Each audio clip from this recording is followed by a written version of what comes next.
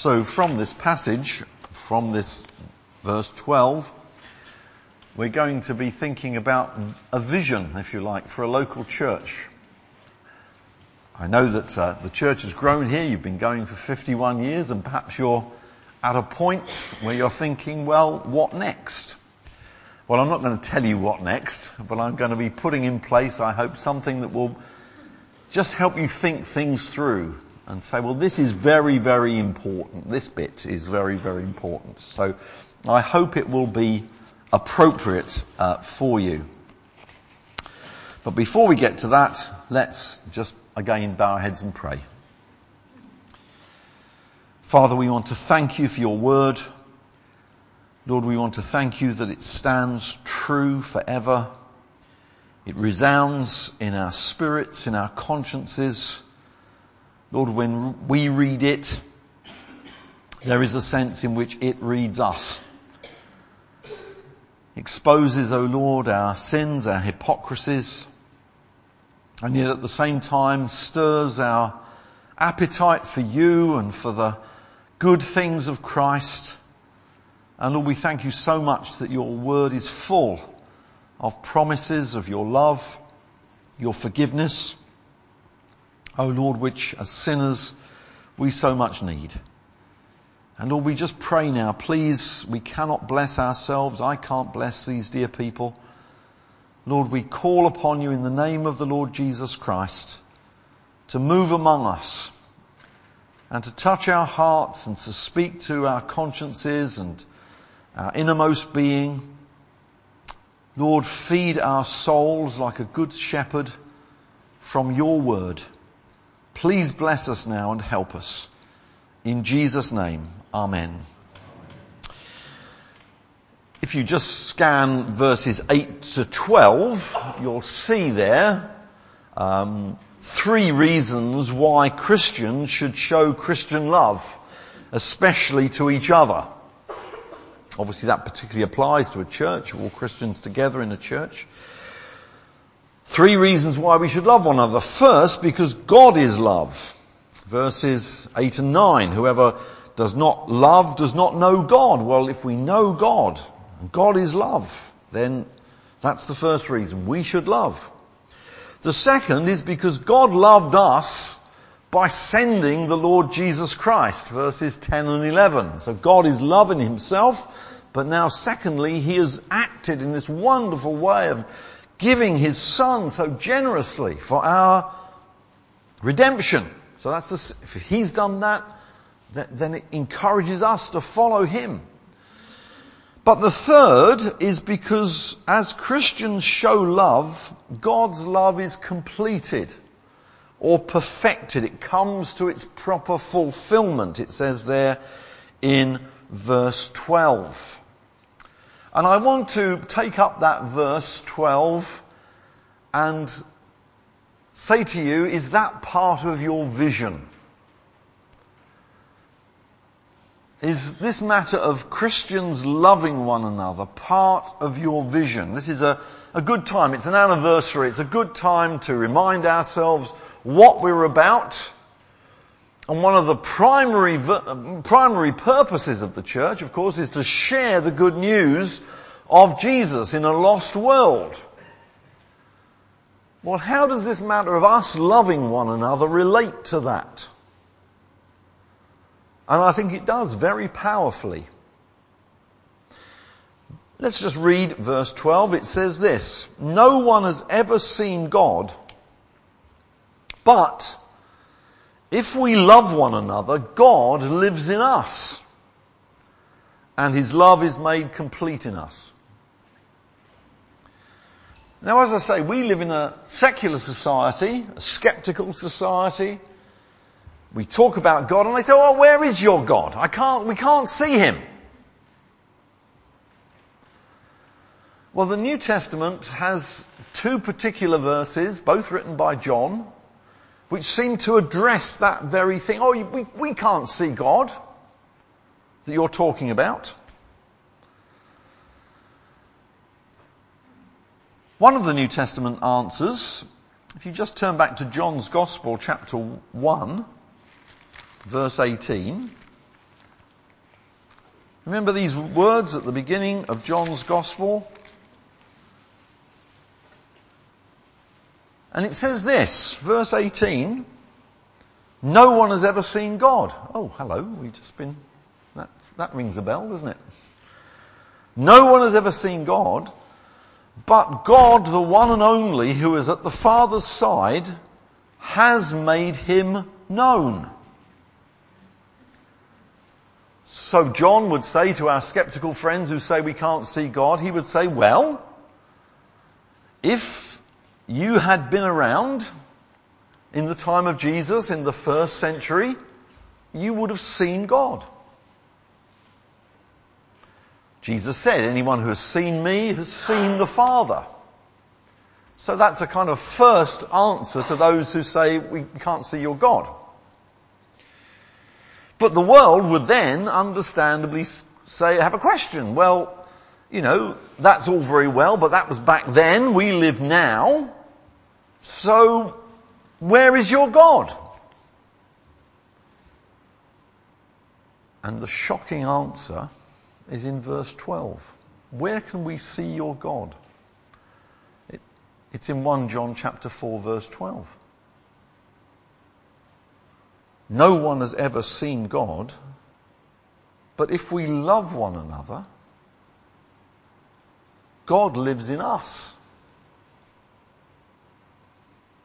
And his love is made complete in us. And the implication of that text, putting it alongside John 1:18, is clearly that the living God can be, quote, seen, met with, encountered now in a loving Christian church. And I'm going to argue that Christian love is very often the key to opening up people to listen to the gospel. Love between ourselves must be central to a church's vision. No one has ever seen God. Where's your God? Come to church. Whoa. That's how it should be. Come to church, you'll meet him. Whoa. The great obstacle in William Tyndale's day to people hearing the gospel was, of course, that the people of Britain did not have the Bible in their own language. So Tyndale, in the beginning of the 16th century, pursued his dream of Bible translation, for which he was eventually murdered in Belgium. You remember the story. Because people need to hear the truth of the gospel. And he wanted people to have it in their own language. And of course, people today still need the truth of the gospel. The good news of the Lord Jesus Christ, bringing forgiveness and eternal life. That's how it was then in Tyndale's day. They just couldn't read it for themselves. There wasn't a translation. Our situation now is different from the 16th century. Once again, the truth is not being heard by our nation, but it's not because the Bible is unavailable. You can buy a Bible in W.H. Smith's or anywhere else, in English. The trouble is that people are not interested. There's no awareness of their need. They can't see God. In fact, other gods, as we shall see, have blinded their eyes and taken over their lives. They need to meet God. Other gods have come in. Our society, as we say, is secular. It believes God is either not there or irrelevant, too far away to matter. So it lives for this world. That's what secularism means. And the people are enslaved, if you like, by a kind of trinity. A false trinity of three things: hedonism, consumerism, and relativism. A trinity of isms. Hedonism is the outlook of living only for pleasure, for your own happiness in this life. And consumerism is kind of like the secular, quotes, gospel, the good news that says the way to find that happiness is through material goods and services of your choice. You can choose all this stuff, and it'll make you happy. And relativism is the whole philosophy which undergirds all this, which says there's no such thing as absolute truth by which to guide our lives. Everything's just a matter of opinion, right and wrong, true and false. It's all just a matter of opinion. So there's nothing worth living or dying for except you deciding what you want to please yourself. That's what life is about. So people are bound up by these three attitudes which dominate and enslave the majority of our land and make it very hard to get a hearing for Jesus Christ.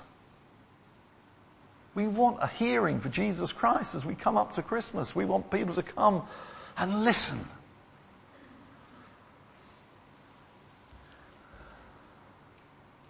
As we think about vision for the church, I'm arguing that though this secular consumer outlook is a very hard nut to crack, nevertheless, it is vulnerable to true Christian love.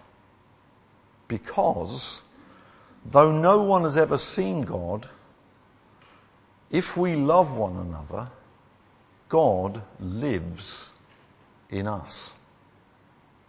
And that's the great matter. Let's think for a little while about secularism's problems. All right? Secularism's problems. The secular outlook is weak at three significant points.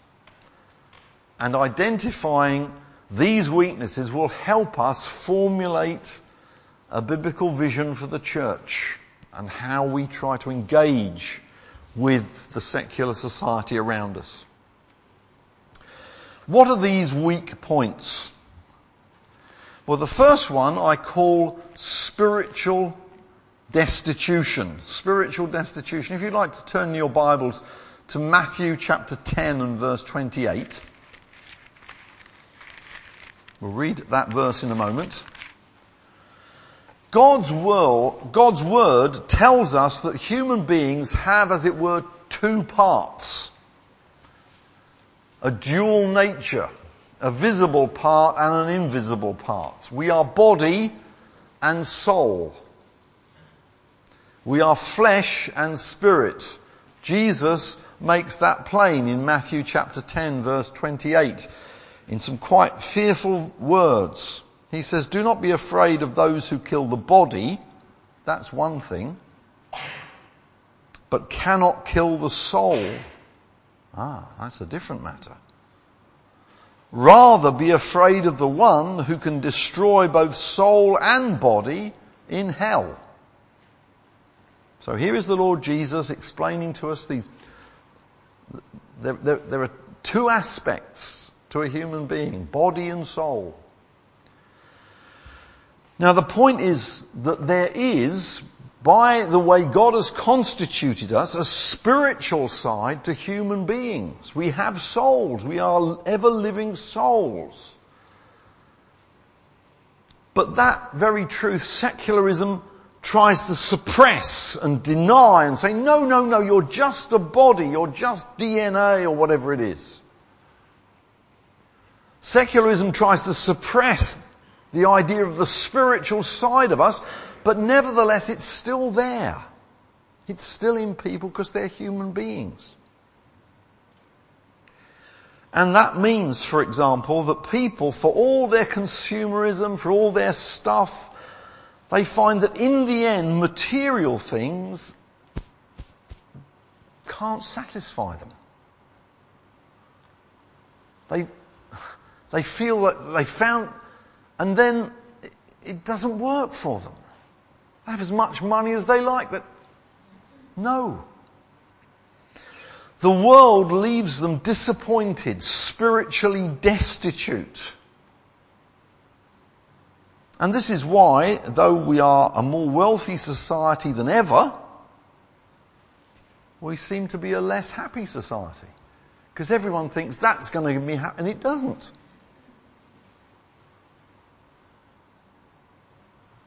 So you get the rise, therefore, in reaction to that, of kind of nonsensical New Age and weird religions.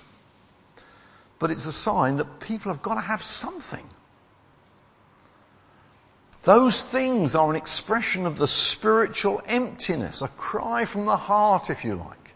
Secularism doesn't satisfy. It doesn't give my life meaning or purpose, ultimately. Secularism is vulnerable at this point. And it means that when people come into contact with a church where God is obviously present,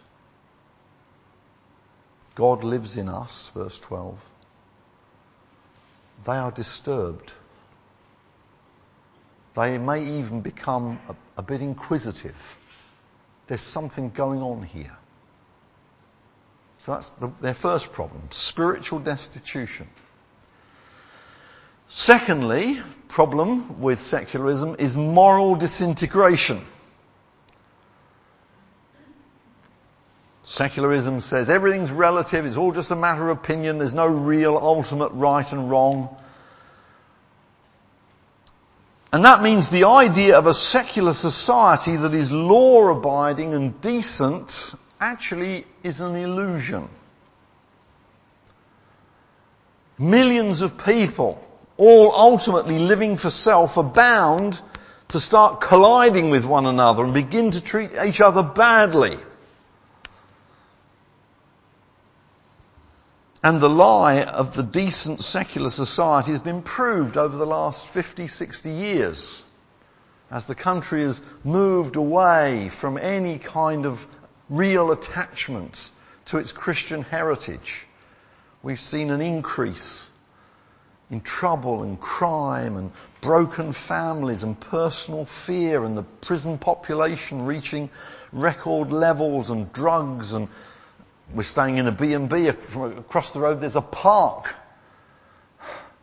Your pastor said to us, don't go in there, that's where the drugs are dealt. You know, that's not a good place to go. Alright?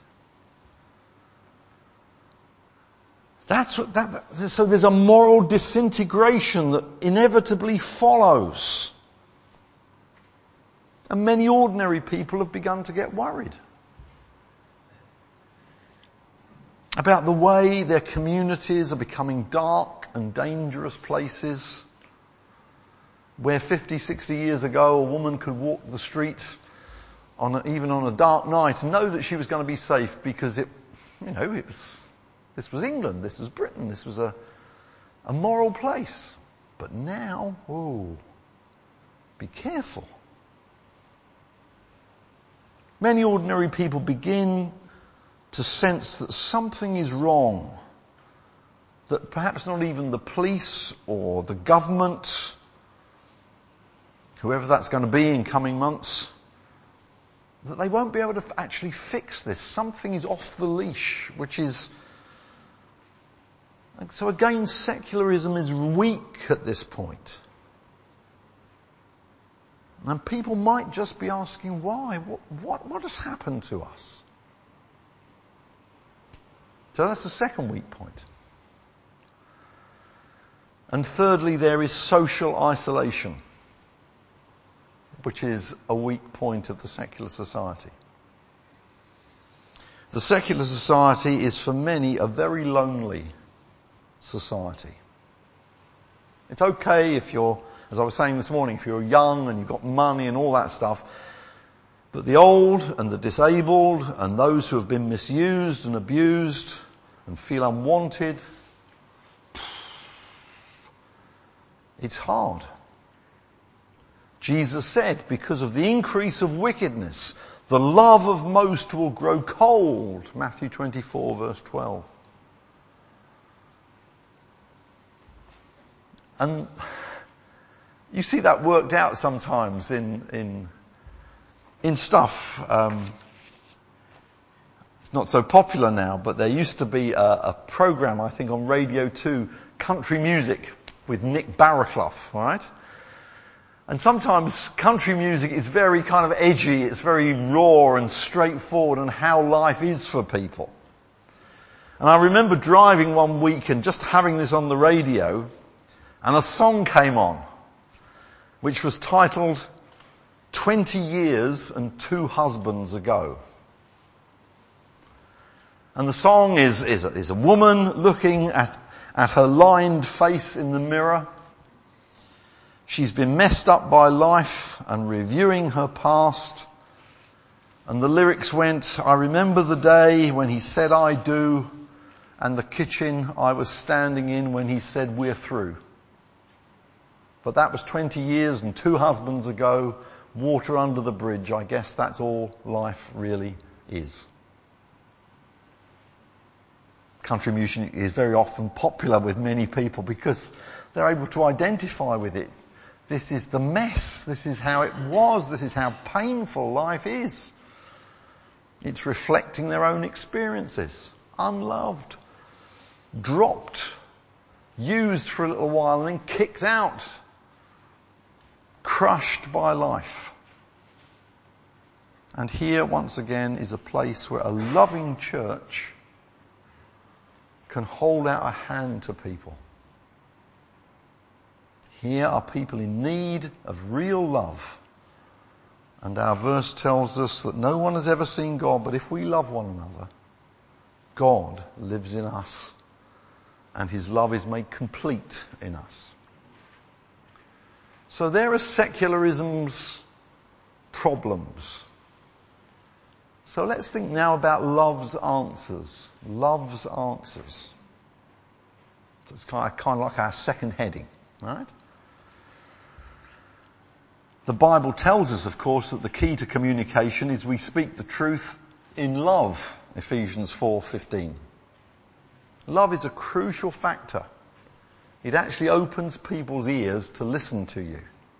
Because they know that what you're saying, you mean it well for them. Love is the crucial factor in opening up hard hearts. Let's review those 3 secular vulnerabilities and see how Christian love can help. And this must therefore be a crucial matter in thinking about a vision for the church. Let's think about that spiritual destitution, that inner emptiness. People need to hear the truth of God, who wants all men to be saved and to come to a knowledge of the truth. 1 Timothy 2 verse 3. But in a world that treats all truth claims as just matters of opinion, they need more than a cogent argument for God. Cogent arguments for God are great. I'm all for them. But they need more than that. They'll say, well, I've heard a cogent argument for this or for that. They need more than a cogent argument about God. They need to somehow meet with him. And our text says it should be that in a loving church they come and see God. They meet with God. As the people love one another.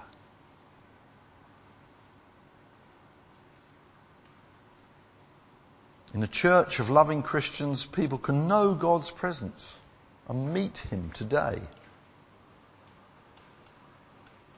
How many testimonies of conversion I've heard, I can't remember, where it wasn't the sermon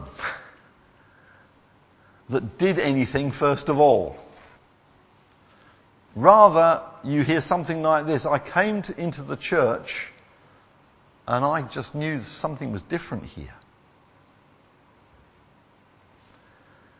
The people seemed so genuine and full of love, and I felt that God was here.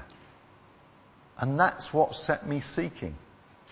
Just thinking about, we run a monthly thing for older people, a monthly lunch. And I remember one of the older people coming, and I'm not sure at this point she was a Christian. And she just said to me, it's strange when I come here, it's the only place that I feel I'm at home, that this is real. Everywhere else I feel out of place, but here it's different, you see.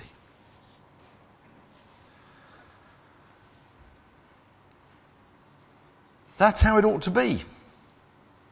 That inner emptiness is challenged, blown away, as they find God himself. It's very humbling for the preacher, because the preacher always wants them to quote the sermon, to say, oh, it's that sermon that did it for me, you know. Well, maybe. It's not so good for preachers, it's humbling for us. But it's great for the church. Great for the church.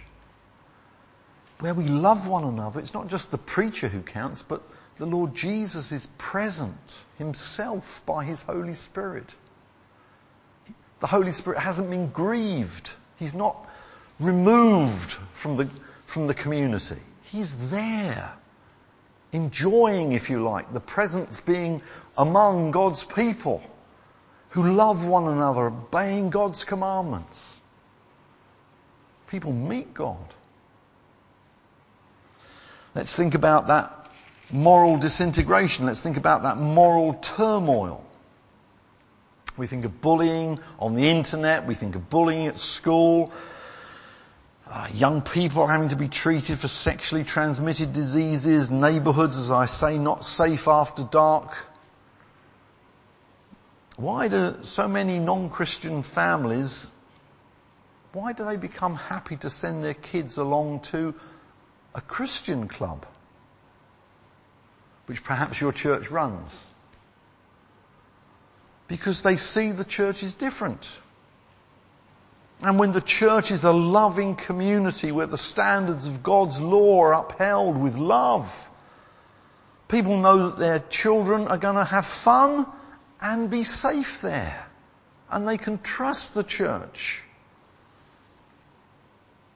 They know their kids are not going to get beaten up or offered drugs or whatever, or molested in some way. And they begin to see that, hey, isn't that what we're finding at church? Isn't that the way society at large ought to be? Even used to be, but now it could be. And so becomes an opening for the gospel. A loving church opens things, you see. Or let's think about that social isolation. Let's think about that crushing loneliness that many find in a secular world. The consumer society, as I say, leaves many people unwanted and lonely. But here again, Christian love can open hearts to the gospel. No one has ever seen God, but if we love one another, God lives in us. His love is made complete in us. Some years ago I was speaking at another church in Guildford. And before I got up to speak, I got into conversation with this very old lady. Her name was Greta. And she just sat down next to me and we started talking. And she was an Austrian Jew. And she just told me her story. She was a young woman when Hitler took over Austria in 1938. As a Jew, she knew she needed to escape, and she managed to get away to Britain. Her brother was not so lucky and died, she said, in Auschwitz. But in Britain, she married an Englishman eventually, and they had a happy life. But when he died, a few years before I met her, Greta's life fell apart. She'd lived for him. He was her life. And now he was gone. And she pondered the past, she said, and she saw the terrible inhumanities of the Holocaust towards the Jewish people. And she looked at a lonely and seemingly pointless future. Deserted and depressed, she contemplated suicide. On the night after her husband's funeral, she said she got together all the tablets she could find in her house and lined them up on the kitchen table and was set to just have some kind of overdose and hopefully take her life. She was alone. It was about 11 o'clock at night. There she was contemplating this. And it was just then she heard on her back door. And a Christian neighbour, touched by Greta's bereavement, seeing how lonely she was, just felt moved by the Lord to go to her back door and just try and see her. And it was a shaft of light which pierced the dreadful darkness. Greta was prevented from suicide, and over the following weeks, meeting this neighbour, she found peace with God. My neighbour led me to the Lord, said Greta, and oh, how I love the Lord now. Wonderful. But the question is, of course, how many other Gretas are there out there in our communities, around the church, perhaps putting on a brave face, but aching for the love of God, really? Do you see the vision? Can you see what God calls the church to be? A community that's different. A community that loves one another, and therefore a place where the God of love is pleased to richly dwell. And can you see that all kinds of ridiculous stuff that goes on in churches where people fall out with one another and hold grudges against one another and tell tales on one another or whatever and don't forgive? Do you see that all that stuff ruins churches? It ruins God's design.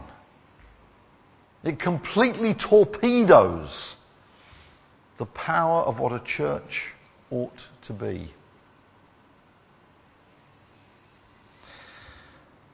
But can you see what God is calling a church to be? There it is. No one has ever seen God. But if we love one another, God lives. God lives in us. And His love is made complete in us. Once we grasp the vision of the gospel being communicated in the context of love, the whole dynamic of the church changes. Yes, perhaps the pastor and one or two others with speaking gifts do carry the main responsibility for conveying the truth to people, but once we understand that the truth needs to be wrapped round with love, then it becomes clear that everybody in the church has a part to play. Everybody. Not just, well, we just leave it to the elders, but everybody as God's community. We must love one another in church with kindness and encouragement. Do you ever come on a Sunday morning, before you come to church, do you ever think of someone perhaps in the church in need and you think, what can I say to that person to encourage them? Or do you just turn up? But do you come rather and say, no, what good can I do to other people in the church as we're together today? Kindness, encouragement, patience, humility. We see we need to be a loving church with practical help, not just on Sundays. Such a wonderful thing that I think this church, so many people come to the church, you live, I think, I'm told, within about half a mile of each other. A mile, half a mile. So you're kind of in the community together. What opportunities there are because you are a real local church to show that love. To show that love, first of all, to each other. God comes. And that will give us an overflow of love to show to outsiders. What can we do to show the love of God more practically? So it should be like this. The church should be the shop window of the gospel. Here's the gospel, the truth of Christ, and here's what it does, the church. And people should be able to say, that's what the gospel can do. And God is there. And I just pray that that kind of vision may grab your church and you run with it into the future, because God will bless you. No one has ever seen God. But if we love one another, God lives in us and his love is made complete in us. Amen.